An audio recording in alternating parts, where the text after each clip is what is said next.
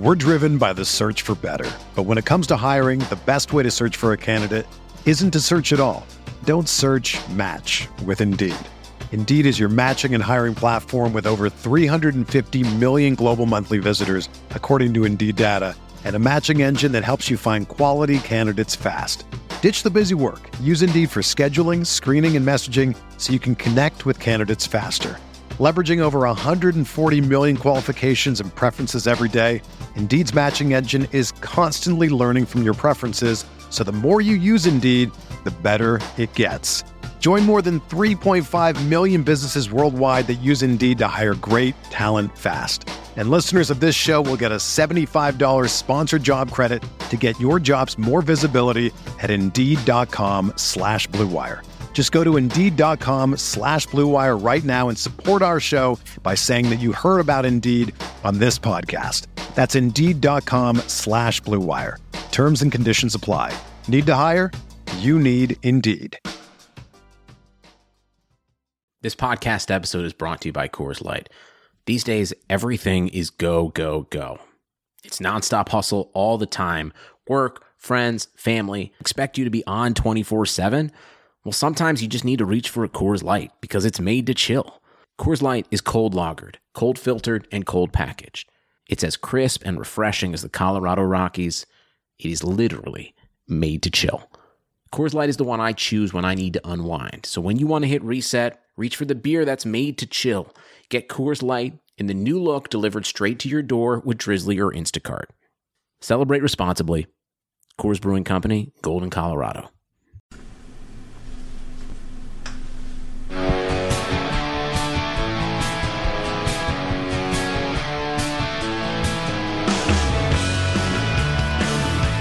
Welcome, everyone, to another edition of the Big Blue Banter Podcast. Here with myself and my co-host, Nick Turchin. Here to break down some Giants game tape. Here to break down some Giants news. It's a big, big day for Giants football. Obviously, after Saturday and Sunday's happenings, which was really incredible because, in past years, we've seen the Giants really cut down that roster on Saturday, really before 1 p.m. Last year, I remember covering this team. And by 1 p.m., the roster was in for Ben McAdoo. On Saturday, before the 4 p.m. deadline, all the news had leaked, and it didn't change for the rest of the weekend. This year, it came down all at 4 p.m., and then it changed on Sunday with 6 moves, 6 claims off waivers, the most in the NFL, by Giants general manager Dave Gettleman. We're going to tackle all those today. First, I'm going to throw it to Nick. How are you doing today, Nick? Really good. Very fun, active day yesterday for sure, like you said, and didn't really see the 6 editions coming. We're going to get to it all, but wow, a lot of news. Yeah, and it was a really intense day. And for myself, actually, traveling back from a wedding in Bumble, Virginia, which, by the way, back-to-back wedding weekends, not advised for anybody who enjoys their life, but you know what? Sometimes you got to do what you got to do. But anyway, great wedding anyway, great people, great friends, and I had a great time celebrating, not trying to go that route because I did love the people. But all I'm saying is driving back and trying to work mobile office in the car with all that Giants news coming down was quite hectic. But, the big news of the day, there was a lot of news, and we're going to touch on it all, but the big news of the day was the decision by the New York Giants to release Davis Webb. And there were a little bit of hints if you read through into context, and the Nuggets dropped on Saturday where the Giants, for starters, kept 4 quarterbacks on their roster through the first 4 p.m. deadline, which really said a lot right there because the team was never going to enter the season with 4 quarterbacks. It was almost therefore guaranteeing one would be released or traded. There's a rumor and something I read on Twitter from, I believe it was Pat Leonard, who said that Giants did try to trade Davis Webb, almost had a trade with the Oakland Raiders, who eventually traded for A.J. McCarron instead. Obviously, on Sunday, we found out the Giants were going to release Davis Webb, 2017 third-round pick. Obviously, you guys have heard a lot of my takes on this, but I'll just give a quick wrap-up here before throwing to Nick. For starters, you can look back on Twitter. You can search my name. I was not a fan of the pick last season when the Giants used their third-round pick. For multiple reasons, I wasn't a fan of Davis Webb as a prospect, but also I wasn't a fan of the decision-making. I don't believe that you should really be taking too many of these mid-round dart throws at quarterback. I think that just based on the success rate, and you can look up the stats, I actually do not have them handy. I wish I did. Next podcast, I promise I'll come back with them. But the stats on quarterbacks drafted in the third round or later, as far as success rate goes for winning, making the playoffs, making the Pro Bowl, and making the Super Bowl are extremely low, under 5%. So if I remember correctly. So I didn't like it from the start for that reason. But, why I think they released him yesterday has a lot to do with what me and Nick have talked about. And really, it all comes down to a trait that, often gets overlooked, I believe, by fans. And that's just mental processing. And really, mental processing is one of the most important traits a quarterback can have. And you could see it. If you've listened to any of our podcasts, we could see it too. Kyle Lauletta and even Alex Tanney, they both just work through the play a lot quicker. They get rid of the football faster. They move through their reads faster. They're not slow at processing the play behind, after the snap. And really, if you watch Davis Webb, you still saw a lot of that this preseason. Too much of it. He had his great game against the Detroit Lions. You can't take that away from him. But a lot of those plays were really well blocked, as we went over. The 27-yard pass to Shepard was well blocked. Obviously, the big 40-yard completion to Russell Shepard was really a great play by Davis Webb and showed off what his upside has. But again, if you're not working through, for the Giants, they had to make a projection here because, again, don't have any regular season game tape to go with.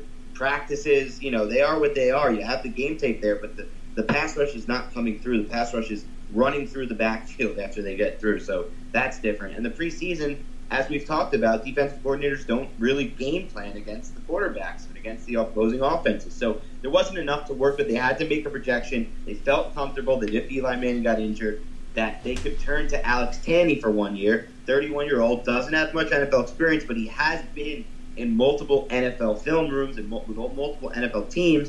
And like I said, they like how he works through his reads faster than Webb. The same goes for Kyle Lauletta, but at the same time, the Lauletta decision basically came down to Lauletta or Webb long term. Giants don't expect either to play anytime soon. And I think in the end, they decided they have more trust that Lauletta can develop into the quarterback that they believe is a right fit for Pat Shurmur's scheme. And remember, as we said, Davis Webb was drafted by Jerry Reese, Ben McAdoo, and Mark Ross, and none of the three are with the organization still.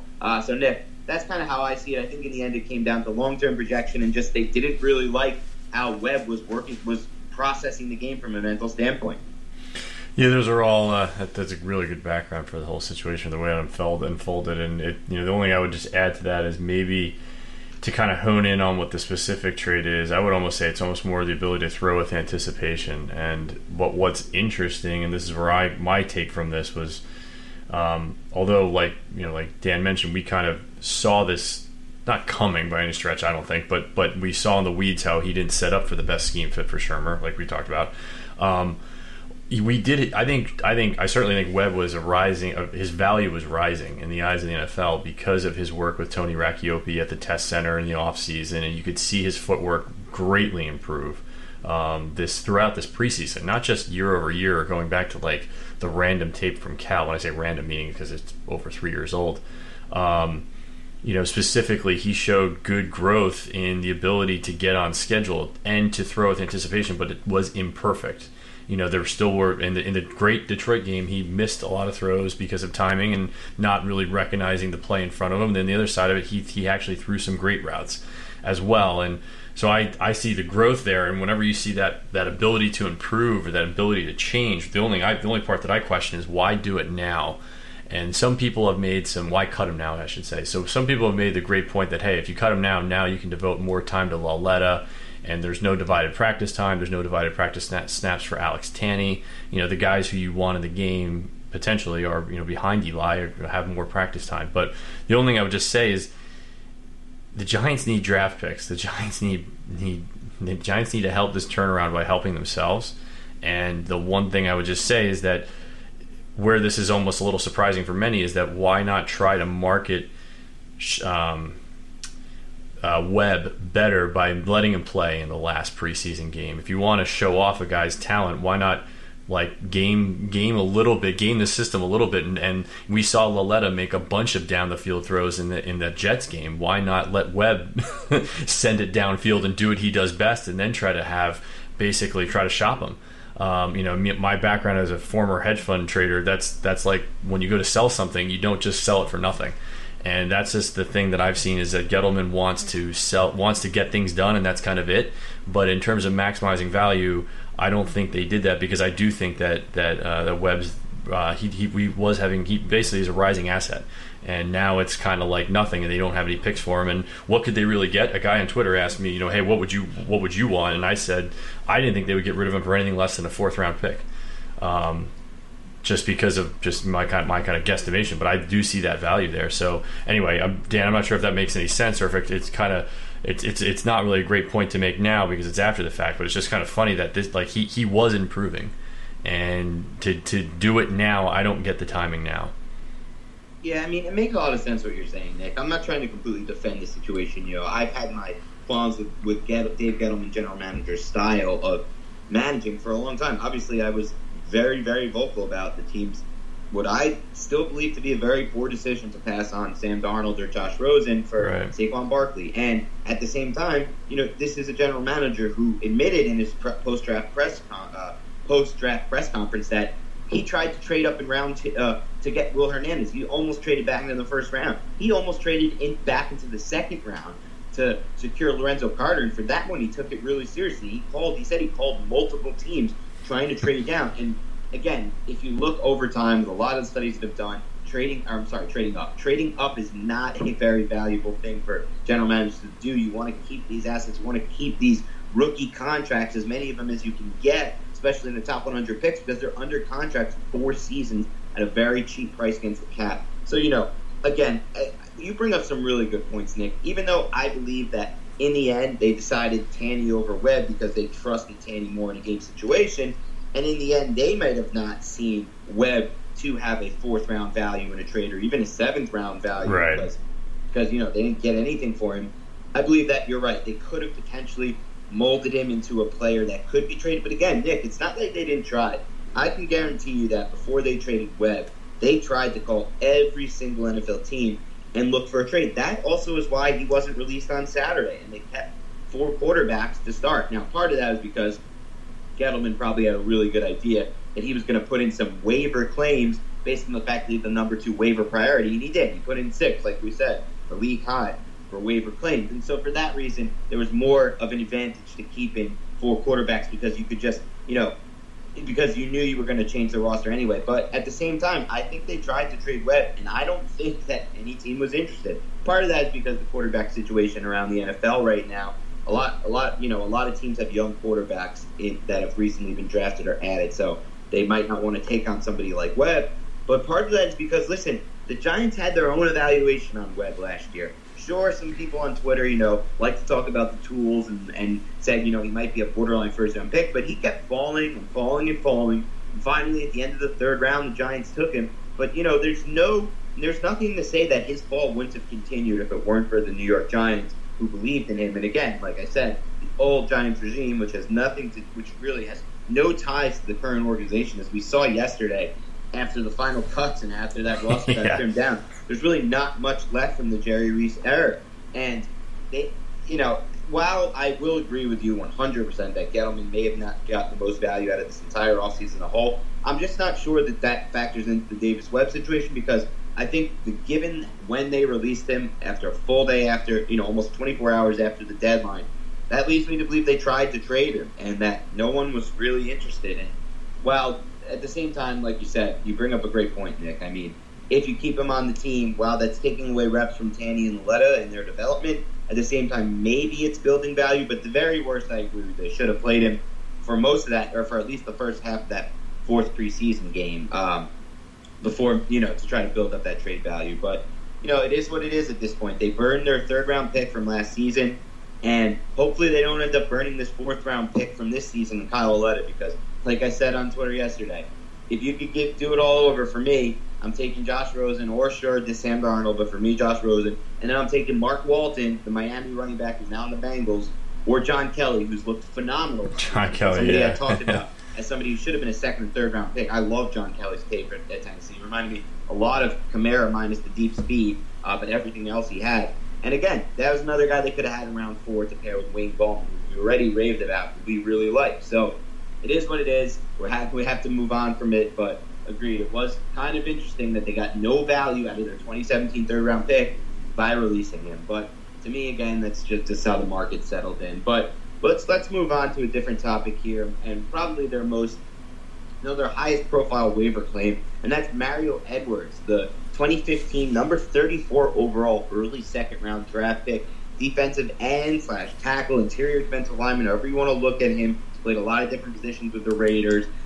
Here's a guy who his father played in the NFL, and yet there are some concerns about his motor that people, from what I've read, the concerns about him keeping his playing weight to where the coaches want it. And in the end, he was released by the Raiders. And to me, if you're going to claim any player from waivers, if you're going to claim a player from waivers from any team, I'm happy that it's the Raiders. The Raiders are one of my top 5 teams I would want the Giants to claim a player from, because I personally think that franchise is headed in the absolute wrong direction with John Gruden.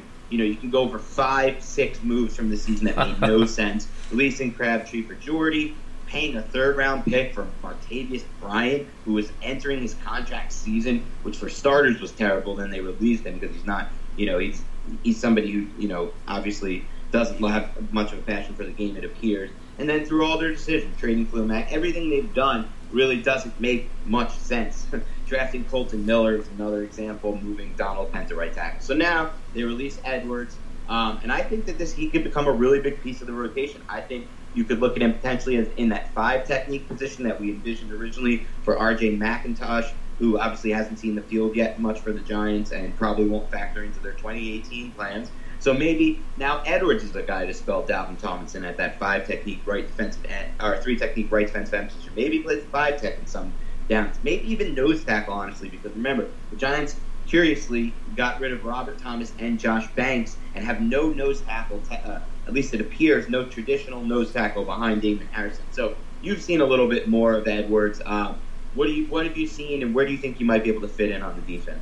Yeah, I think the versatility is the one angle that you bring up, which is super important for the entire roster. You see a total theme there. Anyone who can play multiple positions, I think they like that, just because Betcher gives so many different looks. And yeah, he's listed as a D, but as Dan said, he plays anywhere from 0 tech over the nose all the way out to basically 5 and 6 tech. He played a fair amount of defensive end. I didn't get the total numbers or breakdowns, and I watched 2 games plus all his sacks and all his basically tackles. What you see, good bull rush, good ability kind of earlier in the game almost to have he's got really good consistent get off. The thing that Dan brings up when which is kind of interesting is the motor factor, as well as maybe he was penalized a lot, and I didn't pull the statistics, but he had like a false start penalty from the 0 tech, which is the nose tackle position right over the ball. It's kind of something you don't see that often. That was in the New England game from last year, and so stuff like that, you just see a little bit of kind of a mixed bag. And the one thing that I really liked in terms of a fit, he had to play a lot of consecutive snaps in Oakland last year. They didn't have like a very deep defensive line, and he was coming off of a crazy hip injury from 2016, right, where he played no games. And the one thing I just saw is people kind of question his motor. What I question is, hey, he's being asked to basically go all over the defensive line and pass rush and obviously play run at the same time, and just it seemed like he needed kind of a blow at a lot of the I needed a breather in a lot of the in a few parts of the game. So I think he'll kind of benefit from the select usage in the Giants line, because they're so deep as well too. I kind of see him as someone of Kerry Wynn's size, because he's about 280 pounds, and he has had some issues kind of with that weight and kind of keeping that where it is so he can be fast enough. But he wins in a lot of agility ways, side to side. He's got real good speed almost, and the ability to kind of to beat guards, especially with speed to the sideline, or laterally, I should say. But I would see him as like a Kerry Wynn on steroids almost, because he has a better power rush, a better bull rush.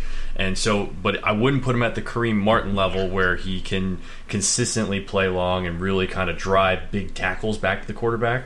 So he's right in between there, which is a good kind of spot for the Giants, I think, for someone who, even when Josh Morrow comes back in Week 5, I think that he can get some good reps in as well, and win in a different way than Morrow, who's more of a bigger player, a little bit more stout, and almost kind of wins in in more of a straight line way going to the quarterback. So I think it's a good pickup, and something that is although it's another defensive lineman, because there's so many defensive line, and we've had basically guys like Avery Moss got cut and then signed to the practice squad, so you're seeing that it's more depth to an area where they have a lot of depth. I think it's real important for them going forward. Yeah, I mean, honestly, Nick, I look into Edwards more and more, and I just don't understand why the Raiders released him. Like you said, this injury in 2016 seems to be playing too big of a factor for them, because you look at the Pro Football Focus grades at least, and he's been really good against the run his entire career. His rookie season was his best season by far, where he was best against the run. He's a sure tackler according to their grades, and obviously it fell off a little bit last season, and the Raiders asked him to do a lot, to rush the passer a lot fewer snaps last season than they did during his rookie 2015 season, which was still his best season by far, but he still ended up with 4 sacks scored in Pro Football Focus, and a combination of just under 30 sacks, hits, and quarterback hurries combined.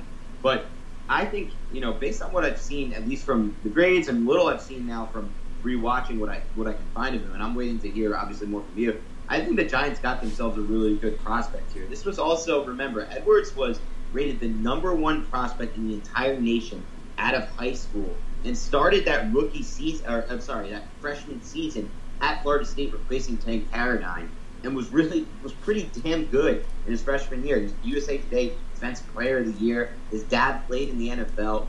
I think that there has been a lot made, like you said, of this, motor or whatnot, and obviously, his conditioning desire were something that came up in his draft, during his pre-draft process. But I'm not sure that that's, like you said, I'm not sure that's actually accurate to what I think. It's sometimes people get labeled with these narratives, and they tend to stick with them, whether right or wrong. So again, I'm definitely, because I know you haven't seen it much. A lot of people I've talked to have watched a lot of him so far, haven't seen it as well as much as people are making out to be. So I'm interested to see, once you get a further look on him, if those narratives are even really, if the motor and the lack of conditioning, whatever, desire narrative are even, relative and actually factual. I'm interested to see that, because I haven't seen it, and I think he could be a really nice part of this rotation for the Giants, and he's certainly really cheap, still on that rookie deal. So I'm excited for Edwards here.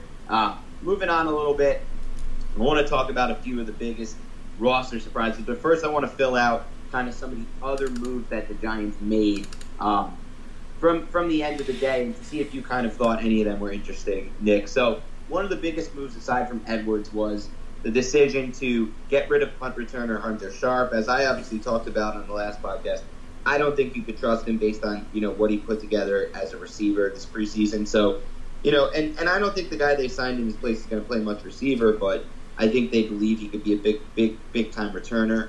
And that's Kalen Clay, most recently with the Bills, but obviously the Giants got their first eye on him when he was with the Carolina Panthers and Dave Gettleman was there. Do you have anything to add on Clay? Do you think that he'll probably seamlessly kind of work into that punt returner role? I think, I haven't broken down the tape, but that's what most of the reports basically say. And this comes down to, you hit the nail on the head with Gettleman's comfortability factor, and with Gettleman comes all of Gettleman's people and all their research that they've done from the scouting perspective. So I get that side of it. The one thing that I will say is I got to stick up for Raymond.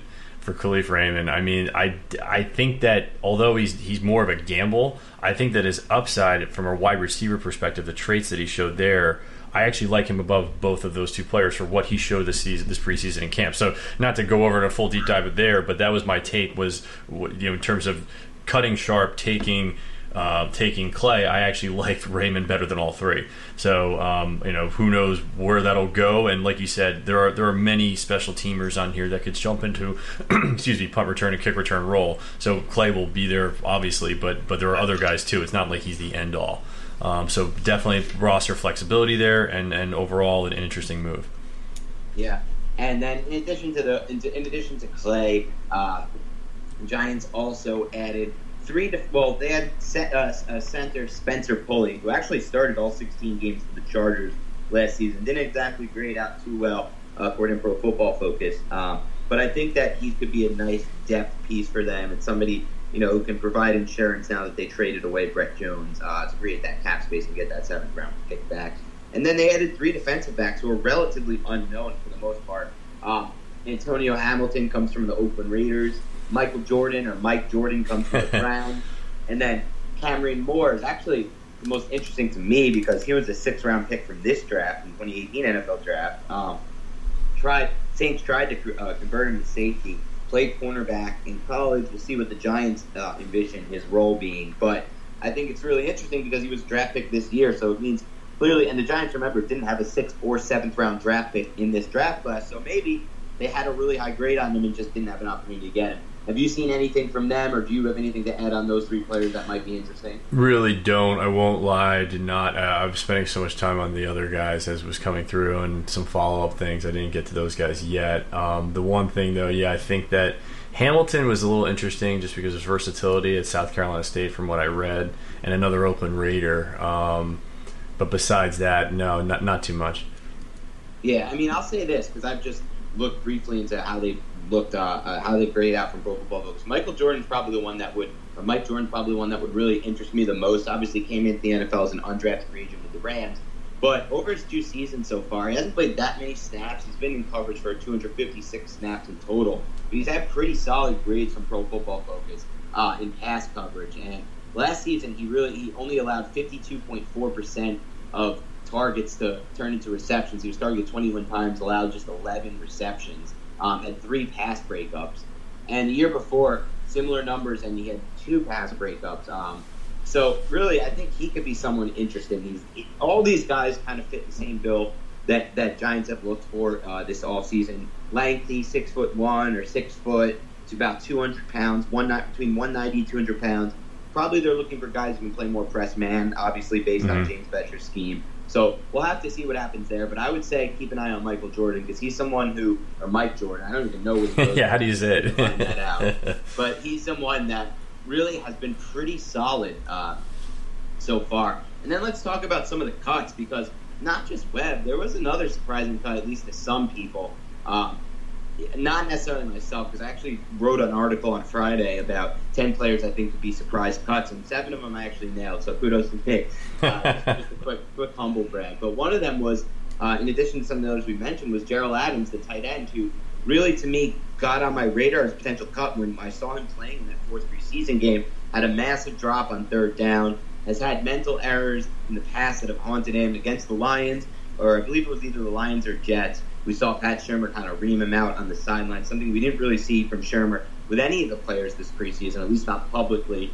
And, Rhett Ellison, actually, when I spoke with Rhett Ellison earlier in training camp, he was really high on Adams. And Adams looked to make some plays at training camp, has that huge body where he should really be a good blocker, and he has the speed. But I think for Adams, what happened in the end was that he just never could put it all together. He can never stop blowing the mental assignments that really draw the ire of the coaching staff. And in the past, with Jerry Reese as the general manager, he's willing to give him more of a leash because he drafted him, because he saw the upside, and Reese was a big believer in players with upside eventually realizing their potential. But the Giants decided, hey, it's the 3rd year, he's still making all these mental errors. Remember, he was described as a really raw prospect at South Carolina.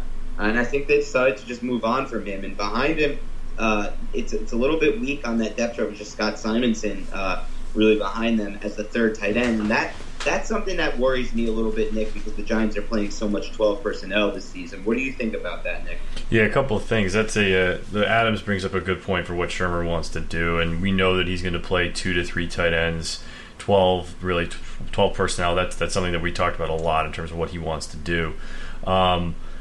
Adams is interesting. I think it really came down to his run blocking lack of ability in the run blocking, specifically in duo. You saw in the preseason game a few times. Duo is a gap blocking scheme of running play where he has to block as a backside tight end. He has to block basically a defensive end or an outside linebacker or even like a secondary member.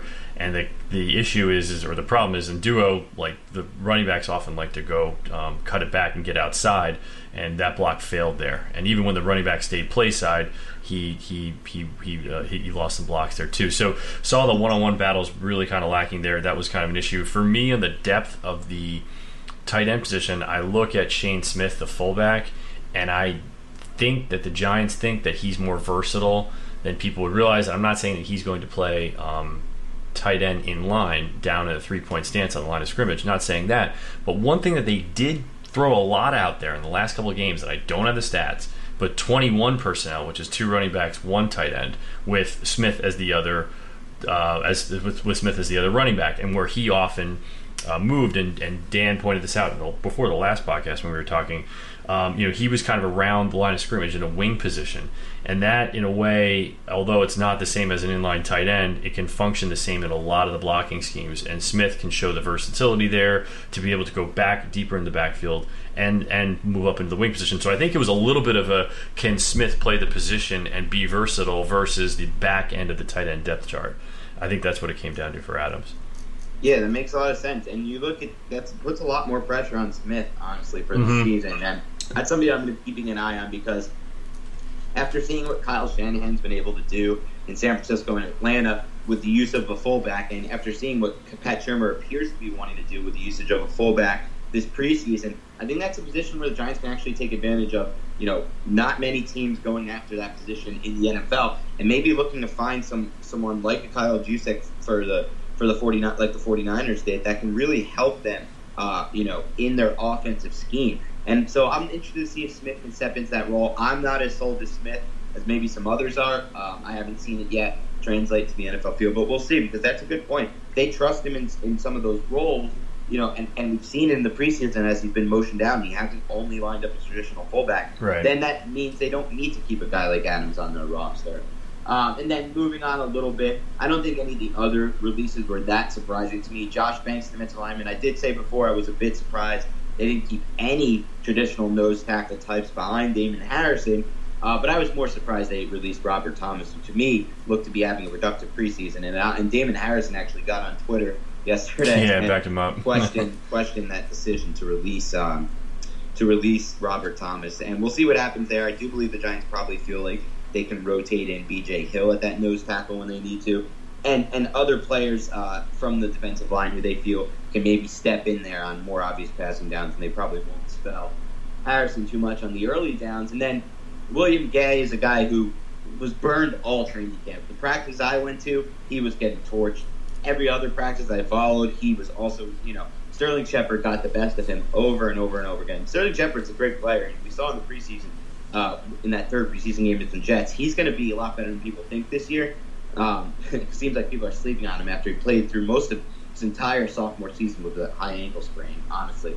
But at the same time, there's obviously an alarming sign when Gay can't keep up with him in the slot, and it just kind of looked like he was washed to me this preseason and this training camp. So I'm not surprised by that decision. John Jerry's a guy I said, way earlier this offseason was almost a lock to get cut when he was practicing with the third-team offensive line. The Giants could save over $1 million by releasing him in cap space. That was a lock to me. I was surprised he even made it through the first deadline. And that's kind of it for what they did on Sunday as far as swapping out 6 players they claimed on waivers for 6 players on their roster. But I wanted to talk also a little bit about some of the surprises from the initial 53-man roster. And I think one of the biggest surprises is what the Giants did at the safety position, releasing both Darian Thompson and Andrew Adams. Now, for Thompson, he was waived injured, so that hamstring injury must be a lot more severe than we initially thought, and he cleared waivers today. So obviously no teams were very interested in Darian Thompson, the former third-round pick. Potentially another misstep by Jerry Reese in the third round. We'll find out, I guess, because he will revert to the Giants' injured reserve for now. And maybe, just maybe, he might help them out this season. I wouldn't totally rule it out if he's placed on IR, because now the players placed on IR can return. But Adams, a guy who started 12 games during the 2016 season when Thompson got hurt, also released, and they decided to keep the undrafted rookie free agent Sean Chandler, who I was a big fan of because he stepped up really big during the rookie mini camp, and during training camp it didn't always translate to the preseason. But Nick, you've taken a deeper look into Chandler. What do you see, and do you think he's someone who can contribute right away this season or down the line, or what do you see there? Yeah, definitely did a pretty thorough breakdown on Chandler because and this is no offense to him or to anyone who's written on him, but I had not seen anything on him until he was kept, and I didn't realize that. I literally had no idea who he was, and I hadn't watched the 2s and the 3s in the defensive side of the ball that closely in the secondary. And the other side of this, too, is how annoying is this broadcast tape? Gotta say, I'm so psyched for week 1 to get the All-22 because it's so hard to keep track of even secondary members and what everyone's doing just watching the whole play. Anyway, from my notes, he was a Temple Tough Owl.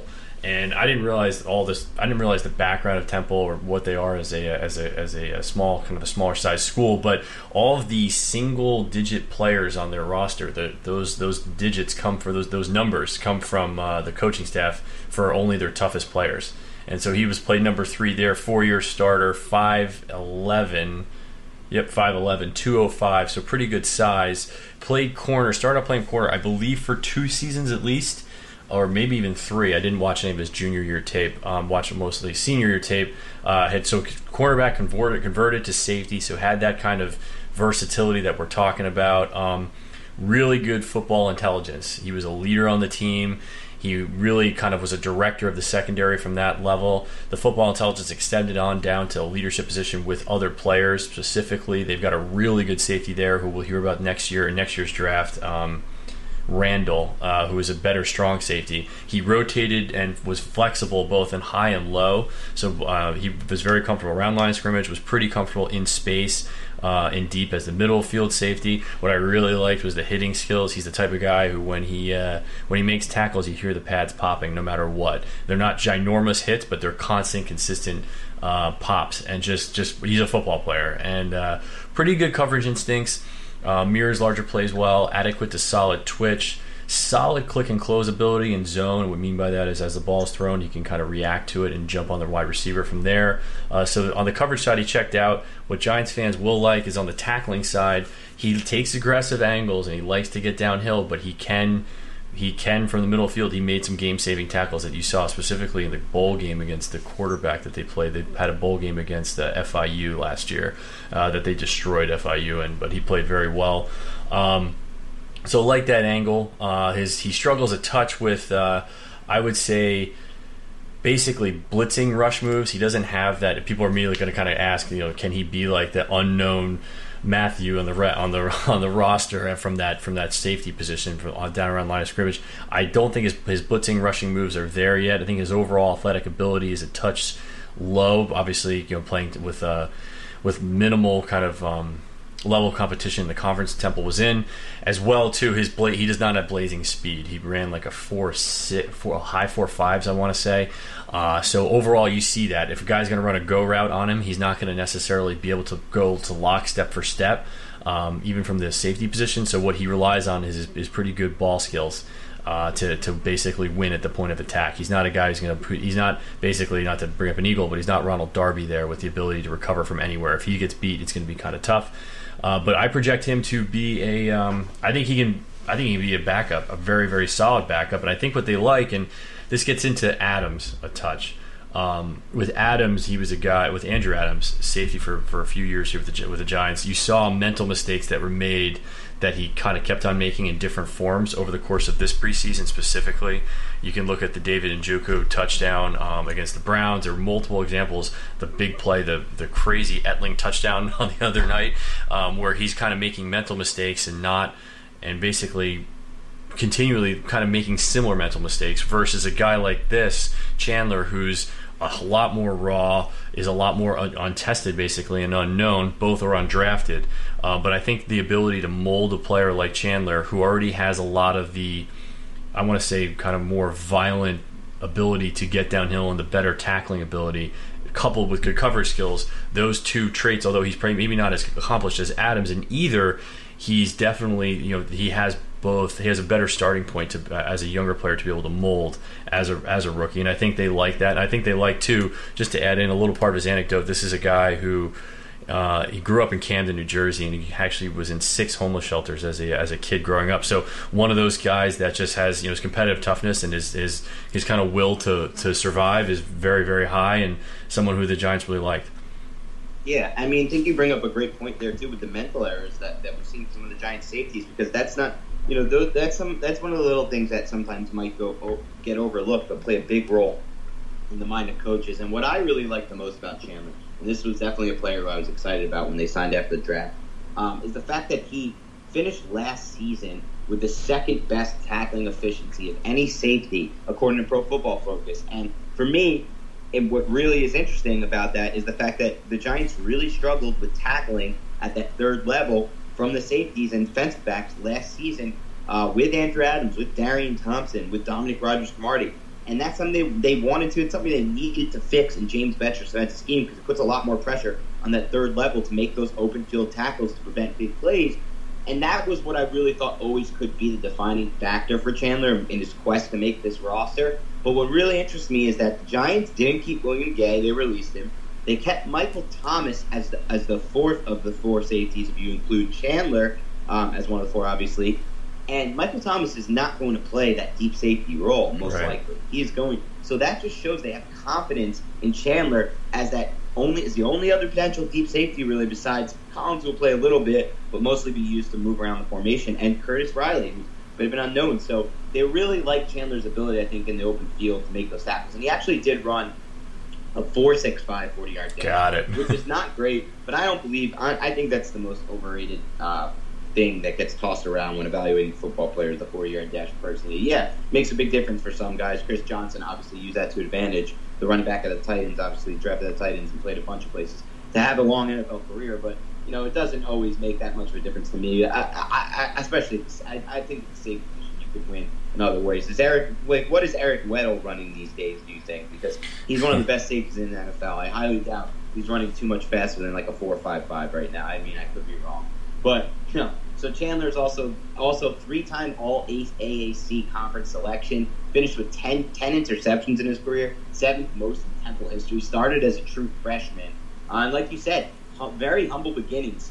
Homeless shelters his whole life. At 14 years old, he had to be the man of the house basically because his mom was working so many jobs, and he was finding ways by babysitting and doing other things to bring home food for his family, for his sister. So Chandler is a really good story. He's a really hard worker and has some of the skills that really could translate to being an NFL player. It's not just a great story there. So definitely excited about that decision to keep him on the roster. Another big decision was to get rid of Nick Becton, a guy who had really good grades from Pro Football Focus this preseason, much better than Chad Wheeler's.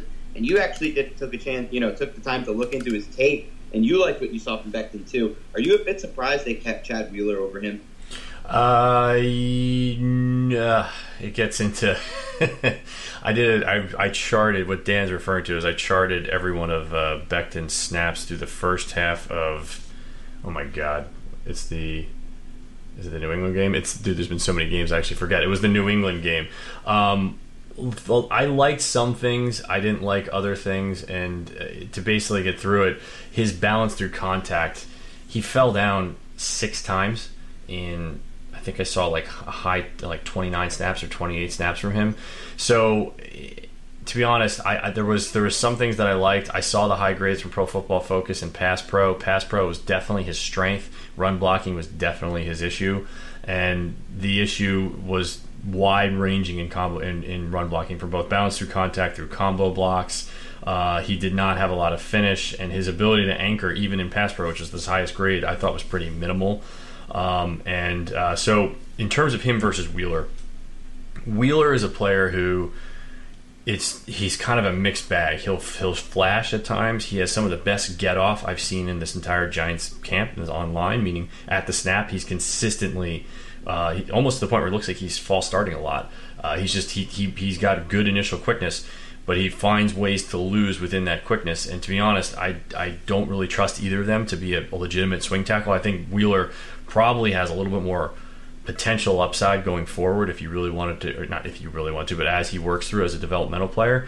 So I definitely think that it's something where the Giants are going to address in kind of the next couple days as a backup, like we're talking about, backup swing tackle to or maybe even someone to challenge the right tackle starting position that they did not move on waivers. And so although I hear what people were saying where Becton had graded well, I didn't really totally agree with the grades or think they were as good as specifically in the run game. And then on Wheeler's side, I just don't think he's going to be it for the swing tackle position. I think there's more to come here.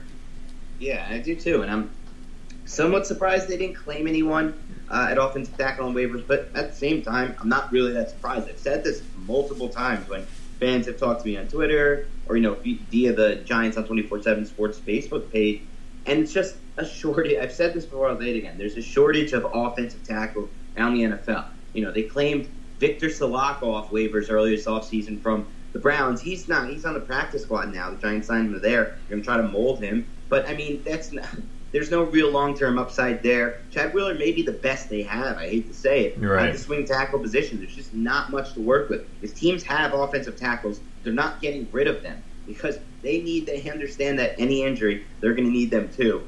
So I think that's actually a position the Giants are going to look as like a part two of their rebuilding plan. They weren't going to get everything done in one offseason after Jerry Reese. So I think next draft, will be where Gettleman finds his Taylor Moton, who the Carolina we found with the Panthers in I believe the second or third round of that draft class. And now he's going to be starting at left tackle for the Panthers over Matt Khalil, who's injured. But he's also just better at this point of his career than Matt Khalil. Moton's guy's really impressed this preseason for the Panthers. I thought I was really high on him in the draft. It looks like Gettleman found another great one there at Carolina. But again, we're going to have to wait for Gettleman to have a couple years here and draft some more offensive alignment because it's not as easy to find these guys on the free agent market. Even Patrick Omameh, who they signed to a 3-year, $15 million deal, is somebody who the jury is still out on. And I know you actually broke down Omameh in detail. So can you qualm the concerns of the Giants fans on him? Do you think that he could potentially be a lot better than people think?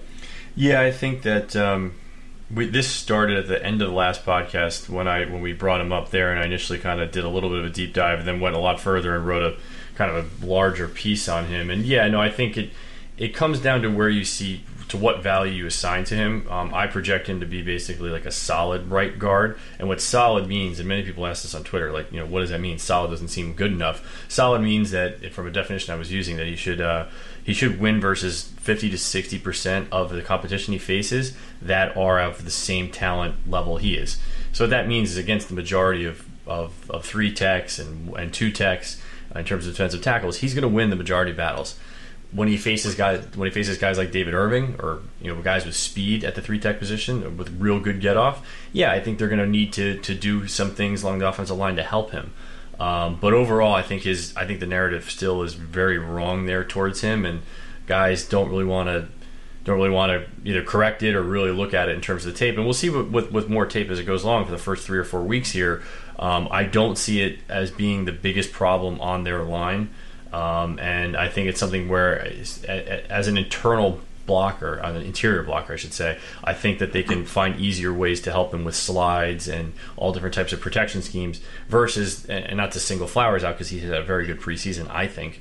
But a guy like Eric Flowers, who against some matchups, it's going to be very hard. It's going to be easier for teams to attack him on the edge than it's going to be to attack Omameh at right guard.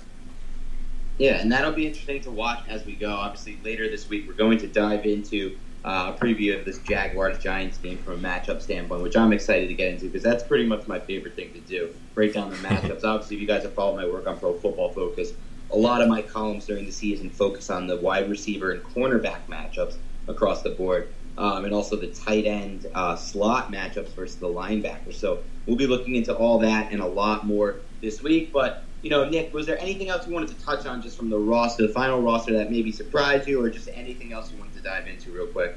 No, I think we hit it all. I think it's crazy that the first week is here, right? It's like you said, now eyes are all on Jacksonville and providing breakdowns and everything there. But it's just crazy that it's almost like they should do 2 rounds of cuts. I think, I don't know. Mentally for me, I think it's hard to now assemble the team where you kind of don't have a backup swing tackle and all that, and we'll see how it goes for the next 2 weeks as they firm up the starting lineup basically through 2 games. But no, psyched to get it going and nothing else to add.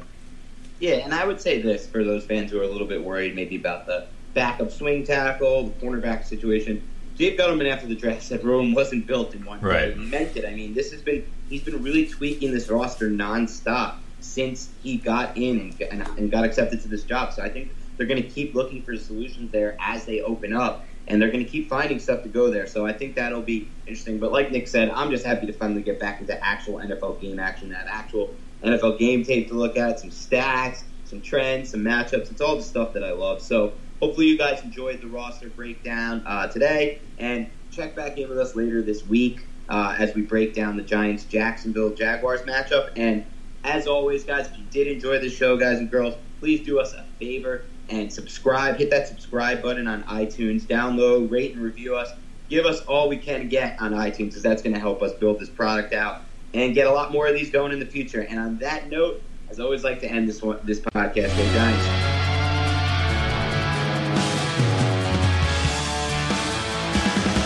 trust.